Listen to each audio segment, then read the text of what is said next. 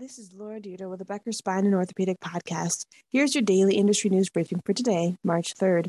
I will be going through 10 updates on the outpatient spine industry. First, more than 190 ASCs in the U.S. offer minimally invasive spine surgery, which has seen a significant increase in the past decade. 2, less than 10 years ago, virtually all spine surgeries were performed in inpatient basis. But recent advances in surgical techniques, anesthesia, postoperative rehab have resulted in shorter procedure times with less blood loss and fewer complications, allowing surgeons to send patients home safely within 24 hours of surgery and at a lower cost. 3, outpatient spine surgery is projected to become the new normal, with medtech companies will have to adapt to. They will have to offer more services to help surgeons make those transitions to the ambulatory environment. Remote patient monitoring tools, as well as augmented reality and virtual reality technologies to train surgeons and staff, are expected to become more prominent.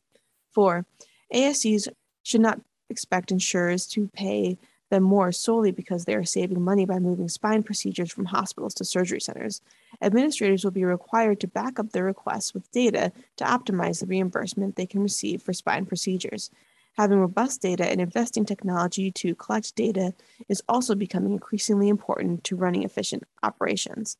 5, advancements in treatment protocols and care mean surgeons can do more in less time with less trauma to the body. Endoscopic spine surgery represents a significant opportunity to drive more spine procedures to the outpatient setting. 6, the spine field is trending away from fusions in the neck towards disc arthroplasty or artificial disc replacement. Recent studies show the ability of motion-preserving technologies to provide patients with a better range of motion and a higher quality of life compared with fusion. 7, spine procedures commonly performed on an outpatient basis today include anterior cervical discectomy and fusion, artificial disc replacement, transforaminal lumbar interbody fusion, lumbar discectomy, and laminectomy. 8, the onset of COVID-19 pandemic, many surgeons were forced to take cases to surgery centers when the restrictions on non-urgent surgeries were implemented at hospitals. Many surgeons' eyes were open to the increased efficiency of ASC operating rooms, which often run smoother than hospital ORs, where the complexity, turnover times, and delays are common. 9, there is a financial incentive for spine surgeons to take cases to ASC if they are owners, where operating rooms are more efficient and can do more cases per day. The cost of surgery is also less in the ASCs, and surgeons can share in ownership of the center. And 10, spine practices will continue to attract investment from private equity groups and management service organizations.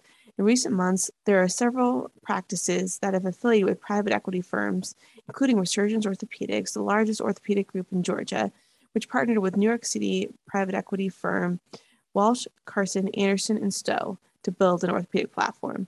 If you would like the latest spine and healthcare industry news delivered to your inbox every morning, subscribe to the Becker Spine Review e-newsletter through our website at www.beckerspine.com.